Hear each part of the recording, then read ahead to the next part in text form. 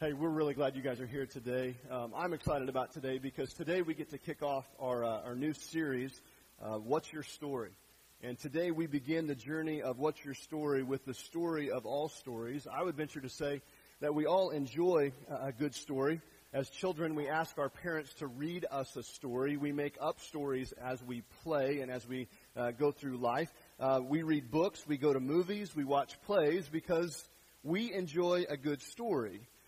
We dream of how our lives will turn out, and we dream about that, and it's a story of how it's going to play out.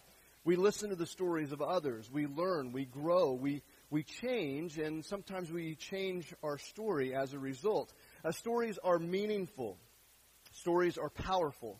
Stories are compelling. They surprise us. They move us. They stir our emotions within us. Stories have the power to influence us, and often they can create an openness in us for change. I believe that the story of all stories is the unfolding narrative of God. I believe that we have God's Word, the Bible, which tells us the story of all stories. It's the story of God and His creation, the story of God and His relentless pursuit of His people. It's the story of a God who gives us faith. This God in which we find our ultimate hope. This God who demonstrated to us radical love for us by what He did for us on the cross. And it's a story that's not some stagnant story out there that we just read about. It's a story that God has invited us into. God desires that we realize that we are a part of His unfolding story, the grand story of the Scriptures. Each of us has a role to play. As we talked about last week, this isn't just some theoretical idea that we're going to pray about and see what happens. This is something that we are going to pray about, but we're going to actively pursue joining God's story. It's how we look at love, and it's about how we allow the love of God for all creation to be displayed through us in the world in which we live. And this story of all stories is the greatest story ever. It's a powerful story when you realize that you truly are a part of the story. And because of that, it will change you. I think that the story of all stories that we find in the Scripture has the ability to overwhelm every aspect of your life. It connects us back to God. It connects us with those who have gone before us, with those who will come after us, and it connects us with each other. We are all a part of the stories. That's what we see in the Scriptures. We see the story of God. We see the story of His people, the story of the church. The church has a history of telling stories. The Israelites told stories about God. The early church told stories about how God showed up in some amazing and unexpected ways. And while we cannot tell all the stories that we find in the Scriptures, we're going to try to run through God's story of all stories this morning. There's a lot of ground to cover, and I'm going to just hit the very, very peak of it, right? We're going to be looking from 60 to 90,000 feet down at this picture of the story of all stories. And so what I'm going to invite you to do is to put your chairs in their upright position, to buckle up, and hold on, okay? Because here we go. We're going to try to run through this because I think it's important. I believe God wants you to hear His story today. The story of all stories began in a garden. It was creation. God's desire was to be close to His creation, close to humanity, His image bearers, those that were ruling over all of creation. He looked at the complete creation and he said it is very good. It was orderly. The ancient Hebrews would have referred to everything as being shalom. It was at peace. All things working together, all relationships between humanity and creation and God, they were all working. It was very good. But then the garden was lost. Peace was lost. Shalom was lost. We call it the fall. And with the fall, there came terrible consequences. Sin entered the picture. Death became a reality. The relationships that worked so perfectly together before were now broken. The relationship between creation and creation. The relationship between humans and creation. Creation and God, which includes humans and God. And we still see the effects of that fall, that brokenness today. You listen to, you watch, you read the news, and you're made aware of this brokenness. We feel it every day in our life. ISIS, natural disasters, Ebola, loneliness, cancer, substance abuse, disease, searching for meaning, people losing loved ones, rebellion, broken families. We are constantly reminded every day of our life that this shalom, this peace, this all is good, all is very good is broken. It's lost. But as we read the story, if you open up God's grand narrative, you realize that it doesn't end there. God doesn't end the story. Instead, this orderly God desires shalom, and He decides to do whatever it takes to have that back, to set things right again. And out of the broken pieces, we find the story of redemption. God chooses by election one man through which to bless the nations. The man's name is Israel. And the man's name is Abraham. And through Abraham, who is Israel, we find the people of God, Israel, the Israelites. And God chose them, and God was with them. God rescued them from Egypt. Moses led the people out of the Exodus, and God displayed His power and His provision in some very mighty and amazing ways. And the people of God were free. They were free to leave their bondage and to worship the Lord as He was directing them. God showed up big, and the people enjoyed the story that God was telling through them. They were covenant people of God. God says, I will be with you. We have a covenant. And because of that covenant God had with them, God was working through them. He was working through them to bless all the other nations. Israel was set apart to be different than all the other nations around her, to be a light into all the other nations, demonstrating the one true God, showing what it means to have a relationship with God and to be people of God, people of the covenant. And yet, the Israelites failed to play their role in the redemptive story. They were people of the covenant with God, and they decided to write their own story instead. They decided to worship other gods. They decided to make the story all about them. They decided they knew what was best. They went their own way, and as a result, the exile happened. First, the northern kingdom by the Assyrians, and then some 140 years later, the southern kingdom by the Babylonians. And with the exile came a lot of questions. If we are reading through the story and we kind of take a pause right here, we have to start asking a lot of questions. And I think they're questions that the Israelites were asking as well. Things like, will God deliver us from our oppressors like He did our forefathers back in Egypt? Is this our new reality? Is this all there is, and we just need to accept it and lick our wounds and count our losses and move on? Has God chosen someone else to love? Is someone else going to play the role designated for us in this redemptive story? Is God punishing us? Did we mess up so bad that God has said, you know what? I don't love you anymore. Did God change His mind? Is God really all-powerful? Is He really that type of God? Did God set up a plan and now it fails? Did God give up on us?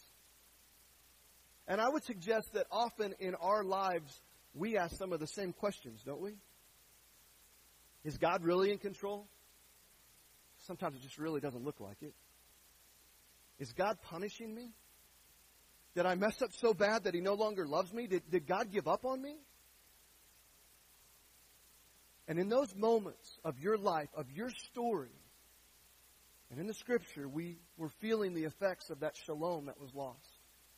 We're feeling the effects of that lost peace, the loss of broken relationships. The truth is that God is not done with us. He's not forgotten you. God is faithful. That's what the story says. That's what God demonstrated. God has been and always will be faithful to His promises. He promised Israel that He would bless all the nations around them, and He made sure that that happened. And in order to bring that to completion and to complete the purpose of election, the promise of blessing all people, God, who's faithful to the nation of Israel, He chose through the line of David to enter into the story. Through His one and only Son, Jesus Christ, He came to earth. And in doing so, He answered all the questions that the Israelites were asking. And at the center of this redemptive story, we find the gospel message, the good news that the Creator, the God of Abraham and Isaac and Jacob, the God of Israel, that He indeed did fulfill His promises to the people. He'd not brought in an understudy to replace them in their role. Instead, He remained faithful to them. He showed up in ways that they did not expect, but He showed up just the same.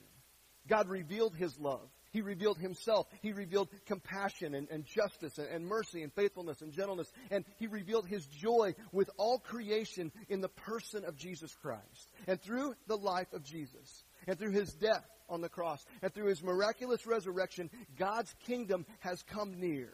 It's on earth as it is in heaven. It is having that brokenness has been reconciled. It's being healed. It is broken into the human realm. And it's directing all people back toward God. Jesus is announcing to the world in action and in his word that the exile that they'd experienced, that it had ended. But it ended in this surprising plot twist, right? They thought they knew how it was going, and God says, no, here you go. And every good story has one of those, right? The plot changes, and the unexpected happens. You see, despite what the Israelites thought, this exile was not just for the nation of Israel to be freed from some foreign oppressor, which is what they were looking at. This ending exile was for everyone, for all creation, for men, for women, for children, for Jews and Gentiles alike. Jesus had defeated the ultimate oppressors, sin and death. They were crushed. They lost their power. They lost their sting. And in this relationship with the Creator God, it had been restored through what Jesus did on the cross. And as a result, everyone, and here's the good news, if you hear nothing else, everyone, and if you're part of everyone, which you are, this includes you, you are sons and daughters of God. You are children of the King of Kings and the Lord of Lords. You're not servants in his kingdom. You are children in his home. We have been redeemed. We have been restored. We've been reconciled back to God through Jesus Christ, our Lord and Savior. Amen?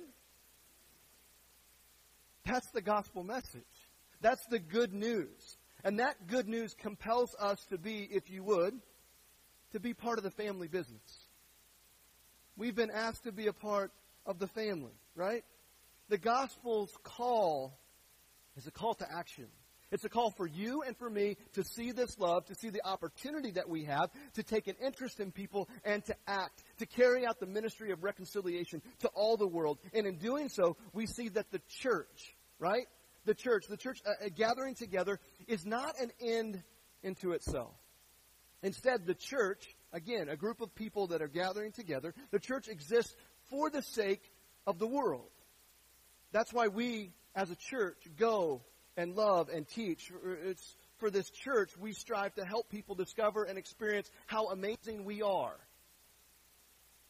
No. What do we hope? What do we strive to help people discover and experience? The what? Life-changing love of Christ. That's what we are to be about. The church, you and me, we were created. We have this relationship with God so that we can serve as witnesses of God's kingdom coming to earth as it is in heaven until the day that our faith is made sight and all things are made new. The church is a sign of things to come. The church is to be a sign of what's to come. It's almost like a movie preview, right?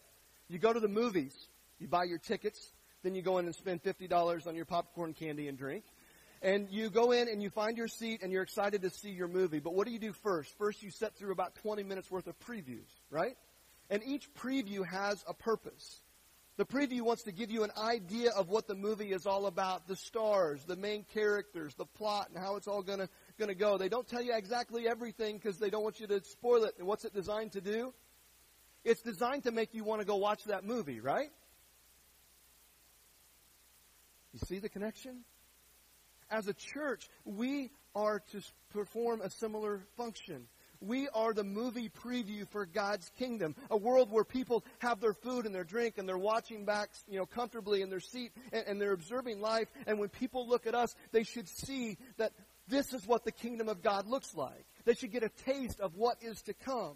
They should see the radical, sacrificial love. They should see unconditional forgiveness. They should see a group of people who go out of their way to serve the people around them. That's what the church is. A group of people who are committed to the belief that Jesus is King of Kings and Lord of Lords, and his kingdom is already here.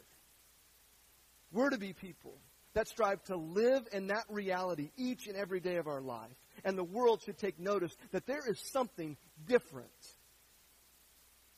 They should see that we are, as Paul says, a new creation. The old is gone, the new has come. All this is from God, who reconciled us to himself through Christ and gave us the ministry of reconciliation, that God was reconciling the world to himself in Christ. Because we have the indwelling of the Holy Spirit. The old is gone, the new has come. We are called to bring about this new creation to earth. We are the light of the world, and as such, we push back the darkness. That's our responsibility. That's our role. And in doing so, we expound the boundaries of his kingdom here on earth as it is in heaven. It's the story of all stories. And in that story, after we see the creation of the garden and the garden is lost and the gospel comes, we see in the last chapter of the story that the garden is expanded. We read in Revelation chapter 21 that ultimately the heavens and the earth will come together.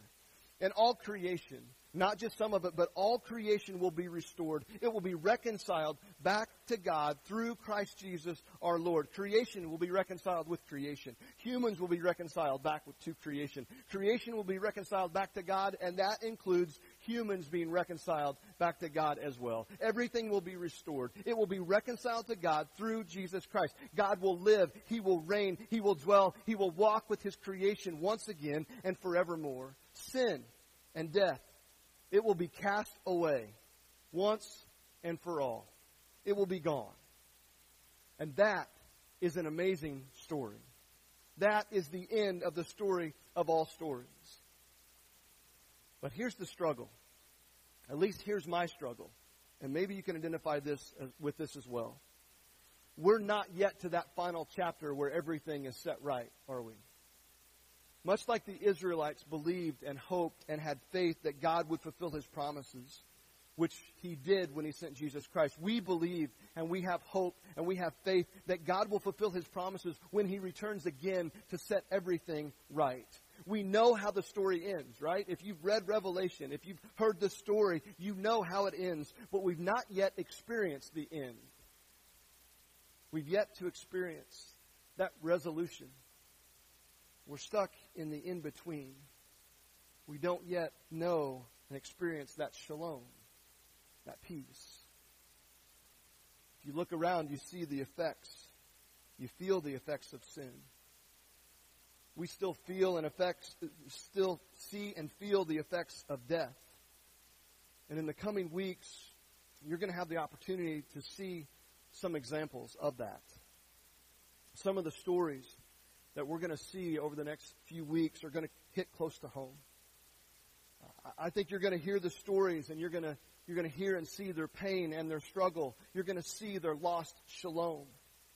And you might even find yourself there with them. But we hope that you'll also see God's redemption. You'll see a loving God who redeems, who restores, a loving God who renews. We invite you to pause this message and play the video which is provided in the media player titled Video, the Story of All Stories. If you are listening via podcast, please copy and paste the URL provided in the description into your browser to access the video. Once the video is finished, please return to the message. It's our prayer that these stories will give you strength, that they'll give you encouragement as we live in between. Because we're not yet in that last chapter. We live in the in-between time. It's in the already but not yet part of God's story. It is exciting and it is challenging. In broad terms, the story of God includes the chapters of the garden and the fall and Abraham and the Israelites, the exile, the gospel, where we find the church, and the last chapter. And we are in the chapter of the gospel, the chapter of the church. And even though we know how the last chapter ends, we know that it's hard now. We know that it's not going to be easy. And yet we live with that hope as we function in this chapter of the church. And as we read his word and as we allow it to penetrate our lives, we understand that it's a call to action. It's a call for us to begin building God's kingdom here on earth as it is in heaven. It's God's story. It's the story of redemption. And really, it's our story. It's a beautiful story. From the garden to the reconciliation of all things back to God, the amazing thing is we get to be a part of it. God is inviting you. We have the opportunity, we have the privilege to be a part of God's story. So during the coming weeks, it's our prayer that you will hear the stories of the people as they share their stories, that you will be encouraged, and that you will see how their story fits into God's story. And yet here's the thing. If you attend here and you see the videos and you hear them and you are encouraged and that's all that happens, then we've really failed. We have missed it. Because it's not just that you will be encouraged. It is seeing how your story fits into God's story. It's seeing that you play an important role, that God has designed you to be a part of His story, and He's inviting you to join Him in His story. Each week, we're going to look at a story or multiple stories, and we're going to see how that fits in to God's grand narrative. And I hope that you will begin right now praying that God will reveal to you how your story also fits into His grand narrative. He's inviting you. The question is, will you accept your role in His story? The story of all stories. We're going to invite you to respond today. Maybe for you in your life, you have never accepted Jesus as your Lord and Savior, and you want to know more about that. You want to understand that God does have a plan. God does have a role because God loves you, and He wants that relationship with you. Maybe you feel like your story is just all messed up and you're in the exile and you just want someone to pray with you because you want God's promises to be true in your life. We would love to have the opportunity to pray with you today. If you want to talk to someone, we're going to invite you to make your way over here toward the cross as we stand and sing. If you want to talk to someone next to you, we invite you to do that. You respond as God is leading you. Stand with me. The band's going to lead us.